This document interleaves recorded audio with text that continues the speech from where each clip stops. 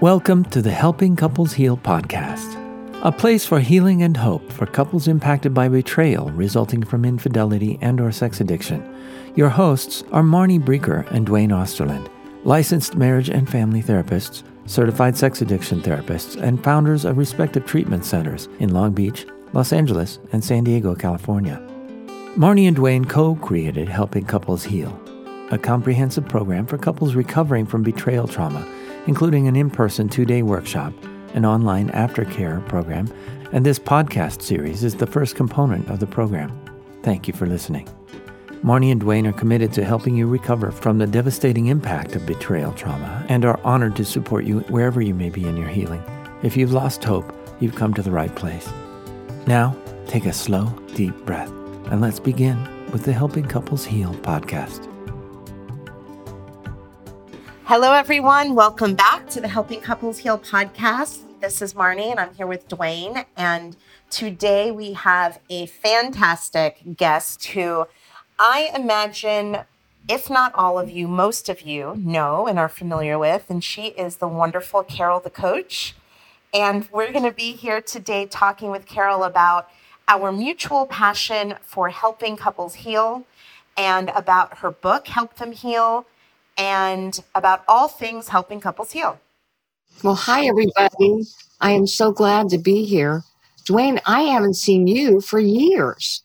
I know. It's been a little while. I mean, I remember us doing our training for our CSAT way back when, before a lot of the work around couples and this new betrayal trauma model was just starting to be thought about in the way in which we're thinking about it now and the way we're handling it now. So yeah, we have a long history. So it's good to see you, Carol. Well, yeah, and I think that was 2007, Dwayne. 2007 when we got our CSAT certification.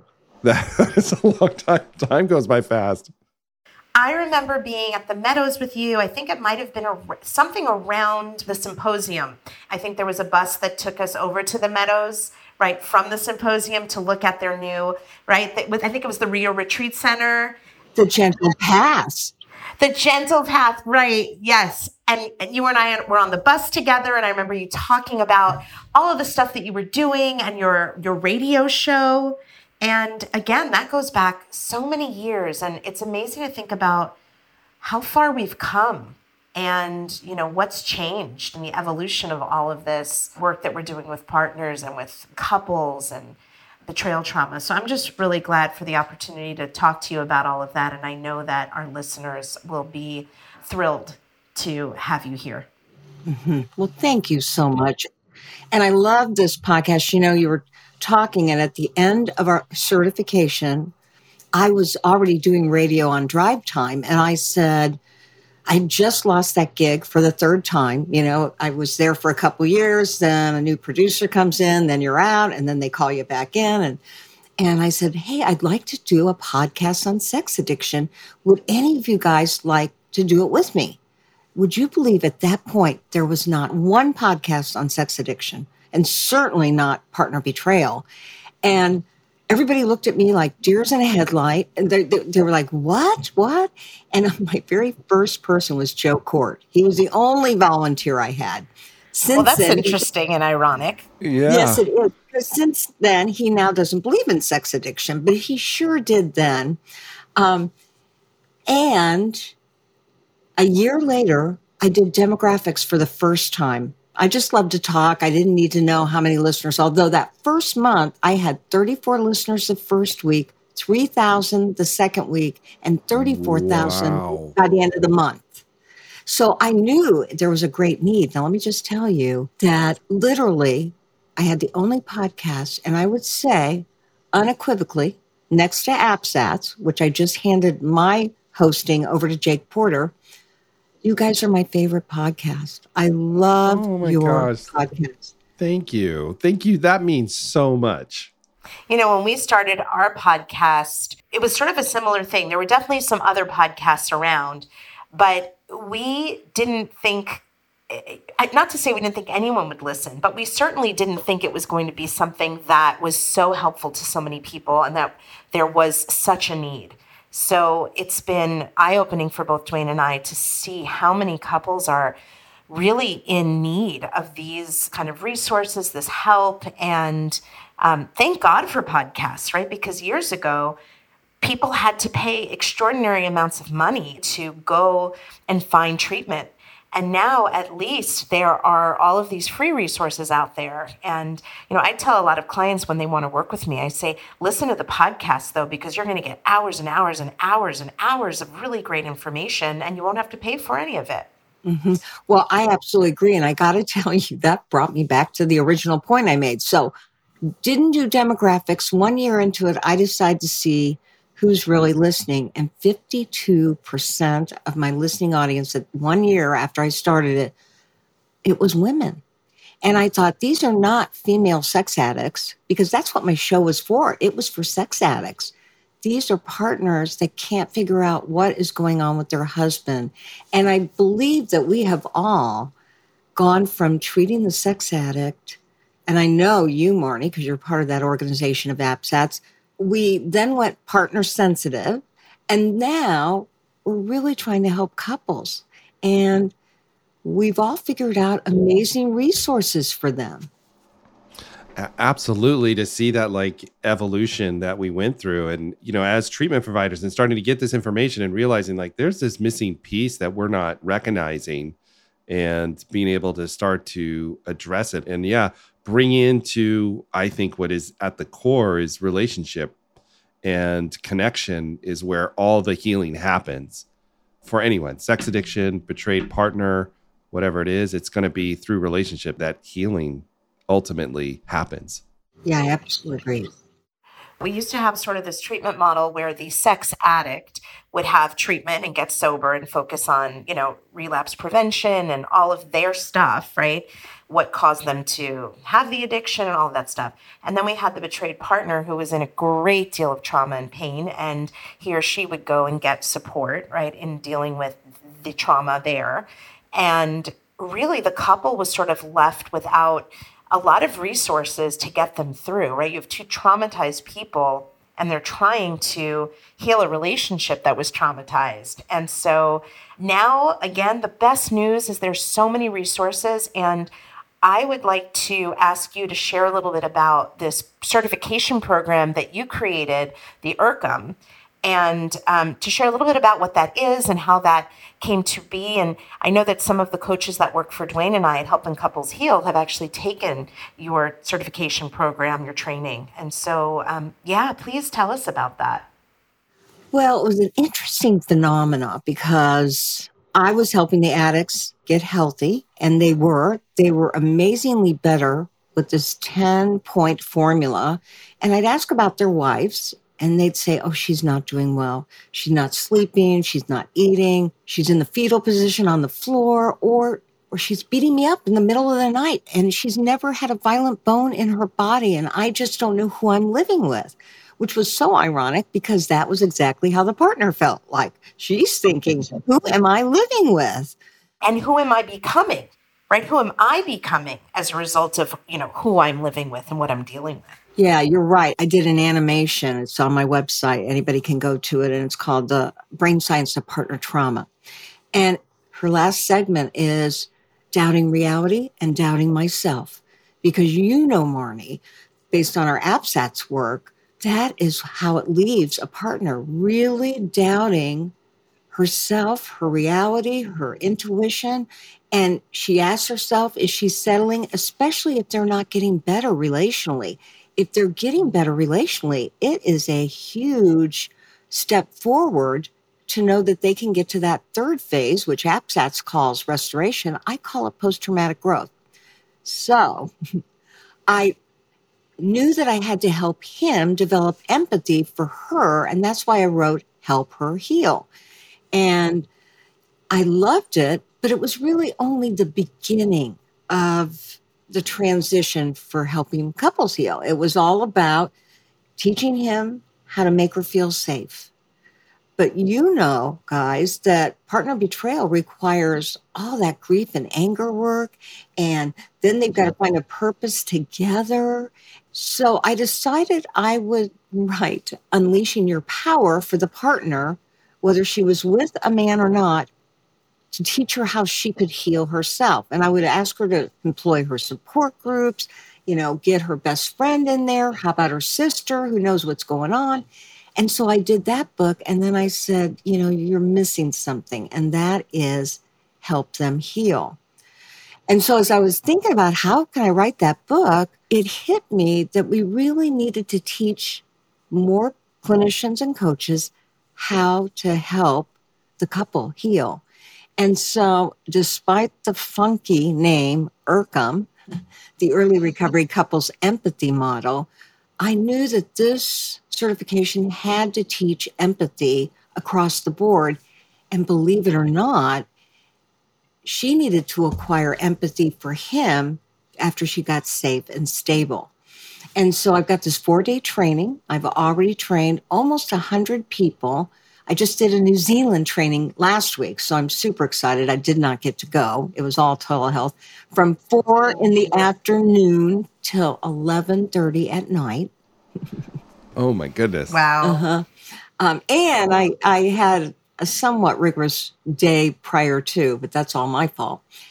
But anyway, so what I'm so excited about is I have this 4-day training, and it teaches professionals how to do the APSATS model, which of course was based on Judith Herman's trauma model, and the exercises that I developed for Help Her Heal and Unleashing Your Power.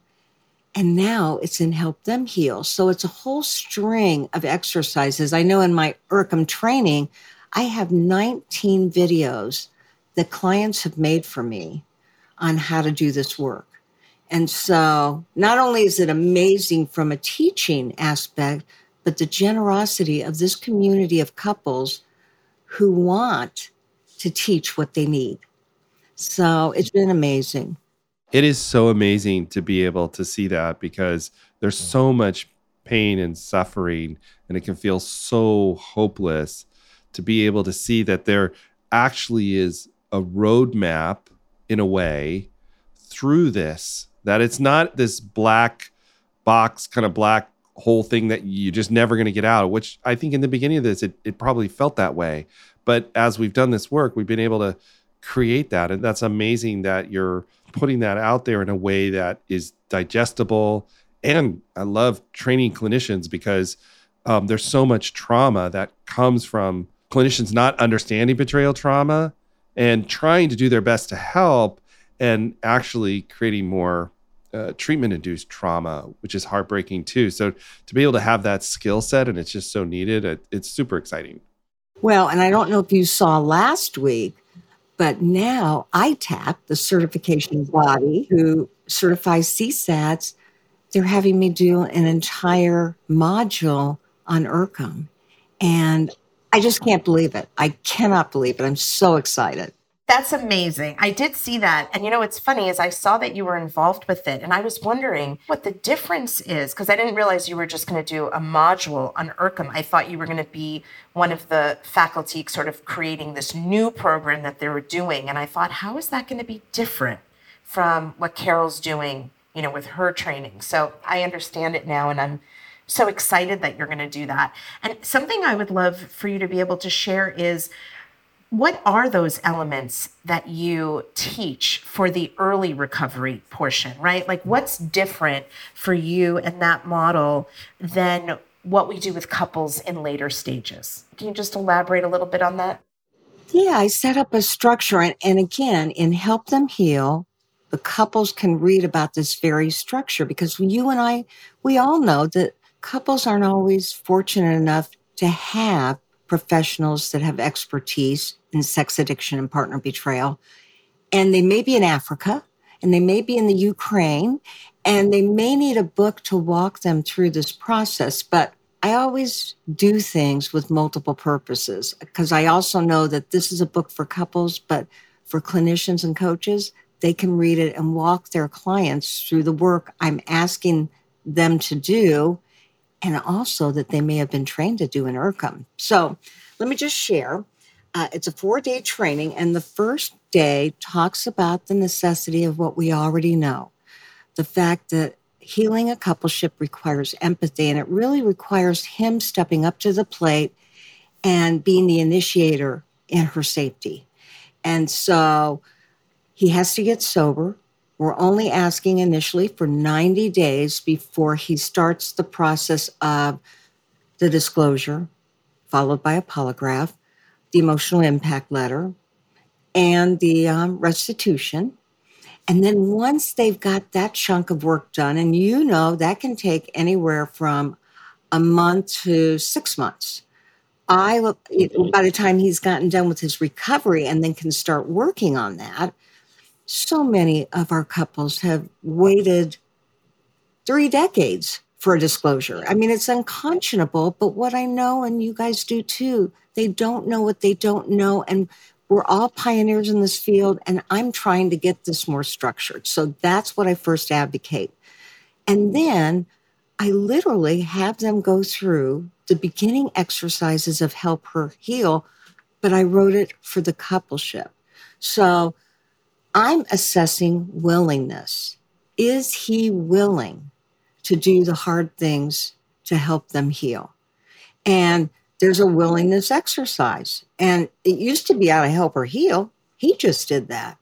But now I have them both do that so that she can add what she needs to feel safe, because he can't possibly know at the beginning stages of couples work what she really needs.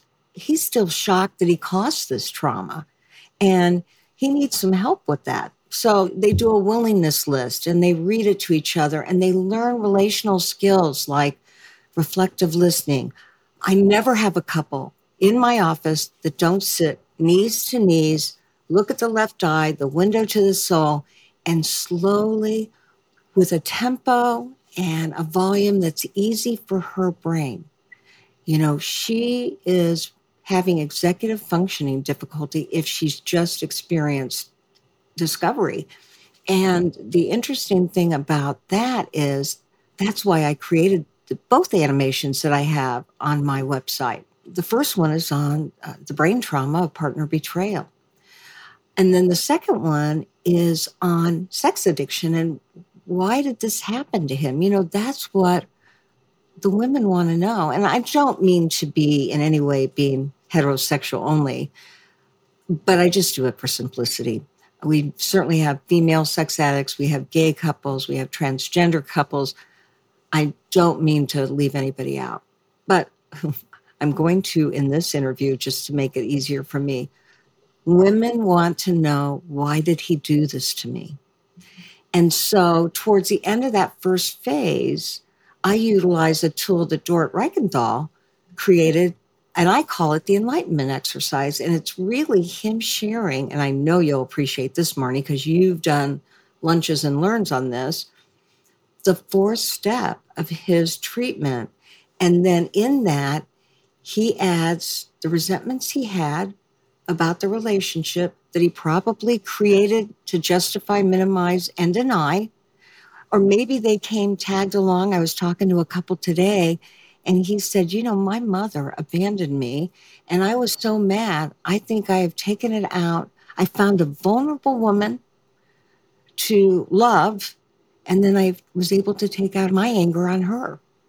And so much of a couple's history comes from what they dealt with: post-traumatic stress, complex post-traumatic stress, abandonment, all those things. And so that first phase, safety and stabilization, that I write about in Help Them Heal, I also train clinicians and coaches on. But I do it from an IRCM perspective and an empathy perspective, because empathy is going to be the theme that runs through all 3 phases of this trauma model. So they have to talk about the woundedness. They have to talk about the willingness. They have to understand about each other's brains. There's nothing better than her really figuring out that this addiction started way before he met her. This isn't because of her. This isn't because of anything they were lacking. It started before. Then when we get into that second phase, and I call it anger, grief, mourning, and loss, I have them do about 30 different exercises where they get to really talk about the losses, not just her losses, but what the addiction robbed from him. I mean, we're really, by the time we get to phase 2, we want our couples to understand that he's gone through a lot to have this addiction, and he never meant to cause this trauma, and he did. And there's a lot of shame around that. So we also do shame resiliency exercises to help protect him and to teach him not to take things personal. And that's really hard for an addict because he does know that his past behavior caused this pain, you know? And then the third, I love the third phase, but I find that in our profession, we don't talk enough about that post-traumatic growth phase. We kind of leave them in safety and stabilization because that's the most important one. They can't get anywhere else till they feel that. But we need to be interjecting at the end of phase 1 and phase 2, post-traumatic growth visioning and coping skills and philosophical statements that they can live by. And they need to be contributing a little bit more to other things, and not necessarily things that have to do with partners or addicts, which they naturally want to go to, but how can they make a difference in the world that isn't defined by partner betrayal and sex addiction? You know, it's time to really rebuild the relationship. That's where so many of the couples that we see and work with are desperate to get to, right? That's why they're going through all of the hard lifting, the intense grieving, and trying to heal the relationship. Oftentimes they don't have the hope that it's even possible. And I think that that's where we come in providing hope, right? But I do want to say for all the people listening that are not in stage 3, right, that are really struggling maybe in the first stage and maybe the second, that there is hope and that there is this post-traumatic growth stage. And we see that, and that's why we do what we do. Mm-hmm. So many people think I'm a partner because I've studied this so much that they assume, well, you've got to know this. And the truth is, I asked Patrick Carnes when we were doing our CSAT certification, I said, I got 2 issues. Is it going to be a problem that I'm a woman working with men? And interestingly enough, don't take this personal, Dwayne. That's okay. He said that he felt men would feel more comfortable talking to females. The second thing I said, because so many of the CSATs that were in my class were all in recovery and they were giving back. They were in post-traumatic growth and they wanted to give back and they wanted to help other addicts. And I said, is it going to be a problem that I'm not a sex addict? And he said, you don't have to have cancer to be able to cure it. And I said, okay, that's what I'll do. And then the last thing he said to me, which I think is so important, I said, what is the number one thing I can do for addicts? And he said, start a support group that's actually therapeutic. I want you to do therapy group for sex addicts. That's what they need most of all. They need to be able to crosstalk and they need to be able to feed their experiences directly to the person that just brought it up.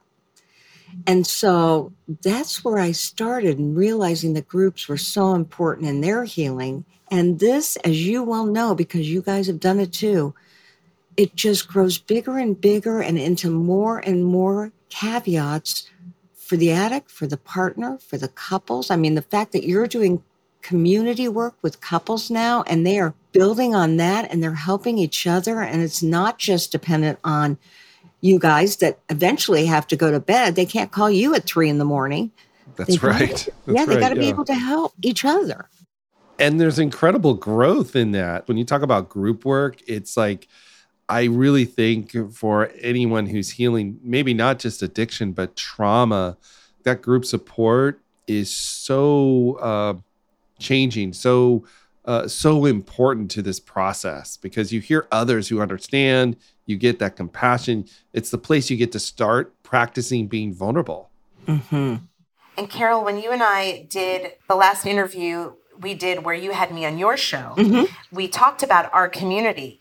And I think I said this then, but if you take everything out of our community that we offer in terms of content, education, skills, all of that, if you took that away, you would still have an unbelievable resource in the community because it's about couples helping couples heal, right? Just like you said, just like Dwayne said, there is nothing quite like having people help each other when you're in the same situation. And, in addition to what you said about the groups for addicts, right, and how they can support each other, it's also that they can call each other out in a way that I think is more effective even than when a therapist calls them out.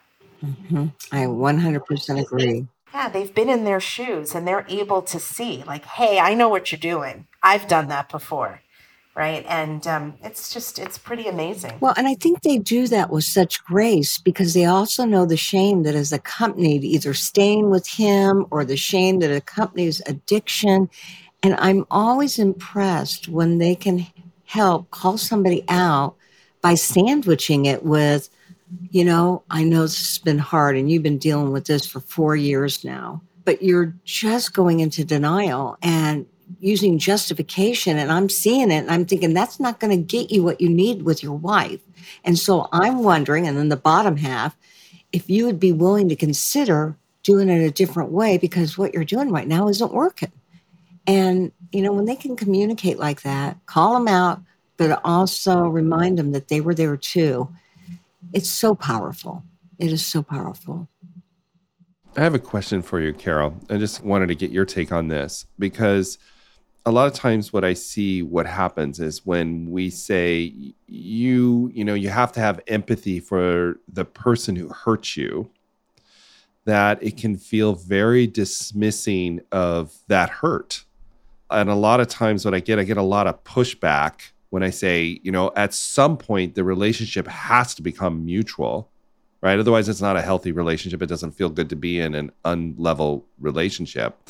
But I wonder how you deal with that kind of pushback from a partner that's been betrayed. And sometimes that behavior can be pretty abusive, all the gaslighting and deception and all of that. So I'm just wondering how you handle that, or what would you say to a partner who may have that comment? Yeah, well, first of all, part of the beauty of this work is I no longer see partners or addicts separately. I only see them as a couple. So from day one, they're in my office and he's getting a real dose of what has happened to her from a professional and obviously from his own life experience. So they're walking that journey with me and he's doing all this safety and stabilization, sometimes for 12 to 36 months. It may take that long for her to stabilize. When she's been stabilized for that length of time, and when she can see that he's really using those techniques, she is much more able to agree to empathy, even if there's a little part of her that says, well, I don't know why I have to be his cheerleader. I mean, we shouldn't even be here today. I shouldn't have to do that. I shouldn't do cartwheels because...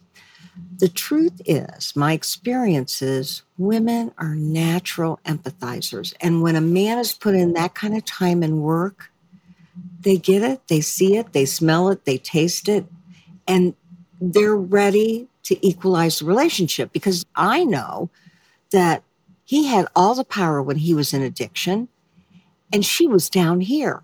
And then when she discovered, most of the time she's in the powerful position in that she gets to decide, do I stay or do I go? Now we know from APSATs that a partner can stay for any reason she wants. That's up to her. For money, for finances, because she's too tired to break up the house, for the kids, for the grandkids, whatever.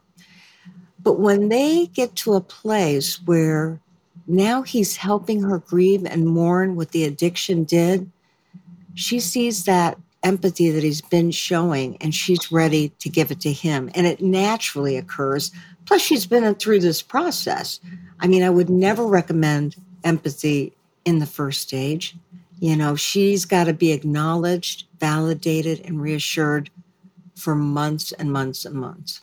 So really setting that expectation for the person who's done betrayal that they really have to show up And it's a real commitment, maybe 12 months, maybe 2 years of really maybe having an unequal relationship in a way to be able to help that partner stabilize enough to be able to then turn to be empathetic and turn that corner. But they have to see it. It has to be shown to them. Mm-hmm. And you know that if he makes a mistake, if he lies about taking the trash out, if he does Bitcoin when he promised that he wouldn't, it triggers every betrayal that they've experienced as a couple. So it really means building his sense of integrity.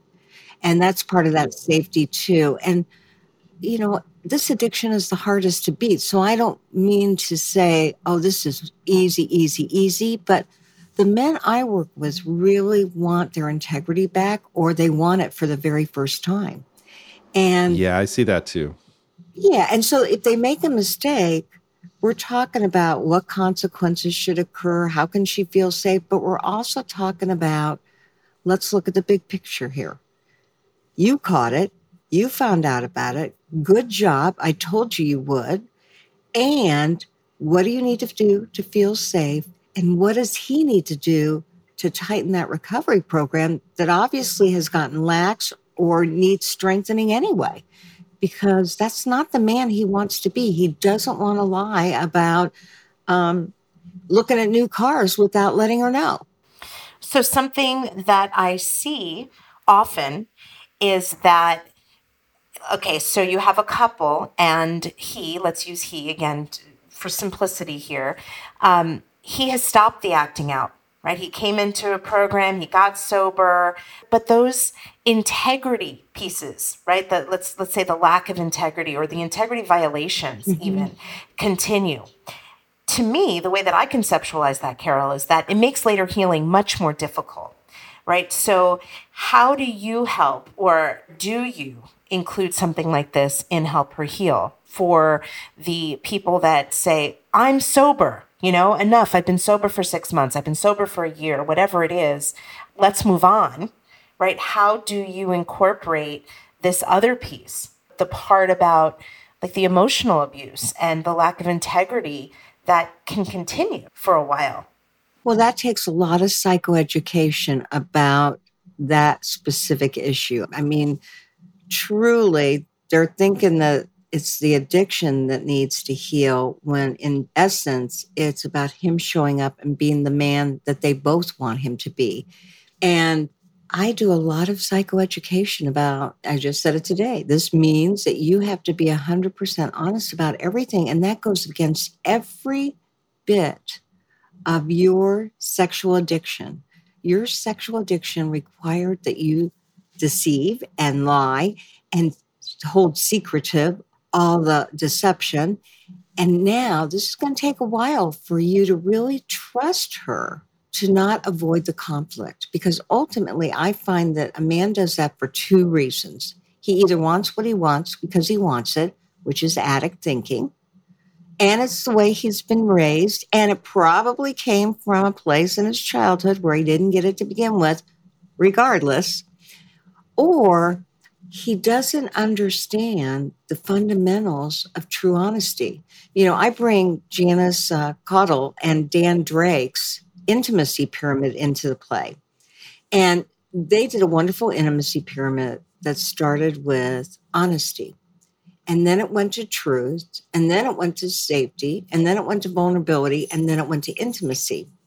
And after I'd done that for a while, because I'm me and because I'm pro-empathy, I said, hey, wait a minute, what's this missing?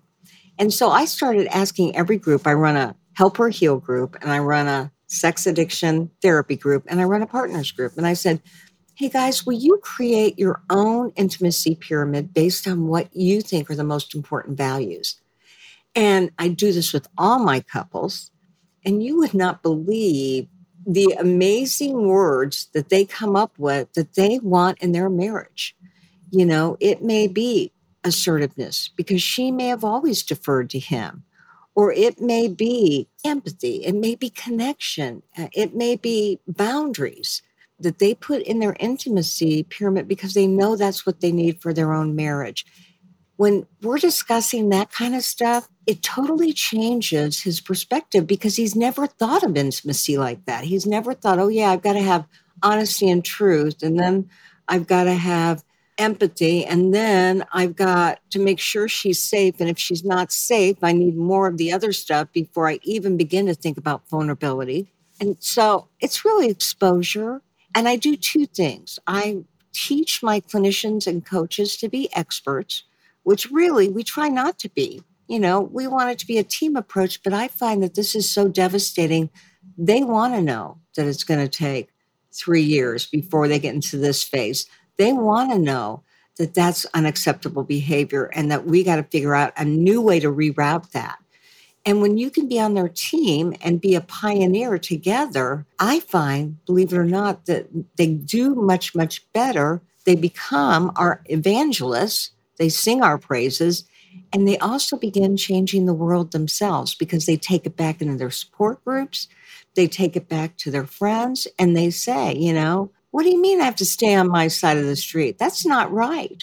I mean, I don't know if you saw, guys, but I just was informed by one of my clients, a sex addict, that Help Her Heal is on the international website, saa-recovery.org for Sex Addicts Anonymous, as a book study. And see, wow, That is amazing. It's amazing because it means that they're willing to be partner sensitive. They're making that shift ever so slowly. And that site is only supposed to have 12-step approved literature recommended, but they're allowing it. And so he told me that. And I said, I think you're having a hallucination. There's just no way. They aren't allowed to put other people's stuff in. Now, what I have heard is that they do it from time to time, but I scrolled through all those meetings. I didn't see another outside resource like that.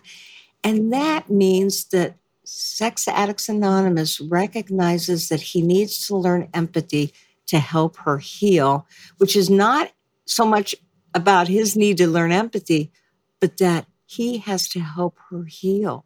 That's partner sensitive, and it just really does my heart warm. What's amazing about that is that, well, it's really what you just said, Carol, that it used to be where the sex addict would go to SAA or, you know, other 12-step groups, and the focus was exclusively on his or her sobriety, getting sober from the behavior, in this case, getting sober from sex addiction. And that whole other piece was left out. So they would come in and their life was completely unmanageable. And they were particularly concerned because they were going to lose their relationship or their marriage. But that was just kind of ignored. And the focus was, okay, you stay in your lane, you stay on your side of the street, and you stop doing this behavior, right? And then the partner was completely left out of the equation.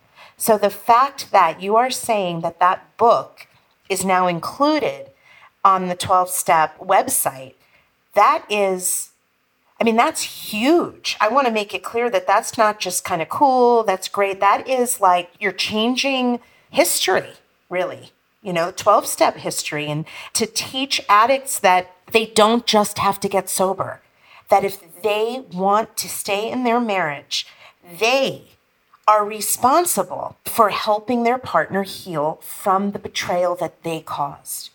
It's amazing. And I would say, even from a selfish perspective, if they want healing for themselves, this is how they will heal, by showing up to be a better human for their partner. They will get their own healing out of that.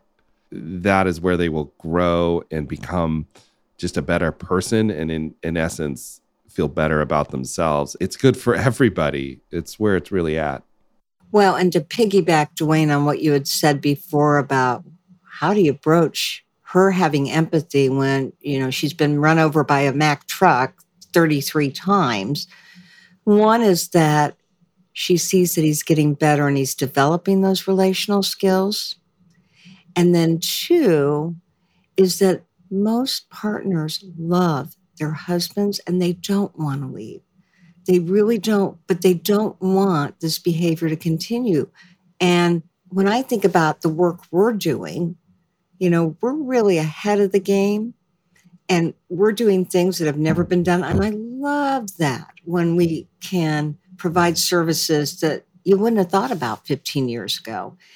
And it's our investment in couples that makes it so. I mean, APSATs, they changed the trajectory of partner trauma by acknowledging its partner trauma and that it needs to be treated. And yet they really didn't talk much about couples. So they did this great thing and we're just carrying it forward. And I can't wait to see, I'm leaning into retirement. I said this year I would have half of the caseload and I would begin to rest. I'd begin to relax. And then... How's that going? It's not. That's what I thought you were going to say. When I was working 12 hours last week because I took a training at 4 p.m. till 11:30, I said, this is not what I had planned, but it is. It absolutely is, because we need to let people know all over the world what we believe can help, and hopefully people will piggyback on us and improve what we're talking about and really put it out there.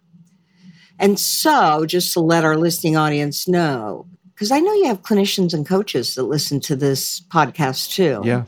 They're always talking about it. That IRCM module, it's 4 days, and it's part of ITAP's curriculum, but they're really letting me do the certification. So they're allowing us to use this as one piece of a 4-piece certification program for couples. And that in itself is amazing, that we're going to have a couples program for professionals. I mean, well, who thought at our training that this is where it would evolve to? But it is so exciting that this field is evolving in such a meaningful way to really, really help people on a deep level. And I think we just keep getting better at it and helping more people and avoiding some of the potholes along the way as we go and get better. And yeah, who would have thought when we were back in 2007?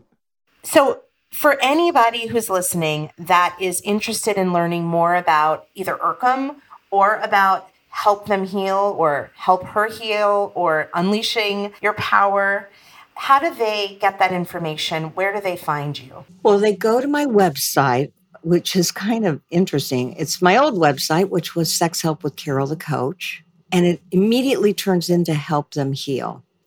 And they can look at the products, they can look at the resources, they can contact me. I am not taking individual clients except for my groups. I'm doing some consulting, but that's my attempt at getting my stats down. I see over 55 people a week, and that doesn't even include the 3 groups. So I have been... Oh, Carol. I know. I've been kicking butt. I just can't get enough of this work. I love this work. So that's how they can get a hold of me. They can email me at carol@carolthecoach.com. I do have people that have been trained in IRCM that are in the back of my book. I also have a directory on site if you want to try somebody who's IRCM specialized. But more importantly, I want you to read the book because I want you to use people like Marnie and Dwayne and my IRCM specialists. Everybody that they employ are all empathy specialists. They may not have gone through the certification, but they care about partners, they care about addicts, they care about couples, and they do empathy. And that's really what we got to do, is we got to keep referring to people that are going to be kind, know this business, and teach compassion. Oh, thank you, Carol, so much for coming on and talking. We just so much appreciate it. Well, thank you guys. Yeah. And let's do it again soon. Yeah, thank you for all your contributions to this field. It really wouldn't be where it is without you. So thanks, Carol, and good luck with your retirement. I think you're going to need it.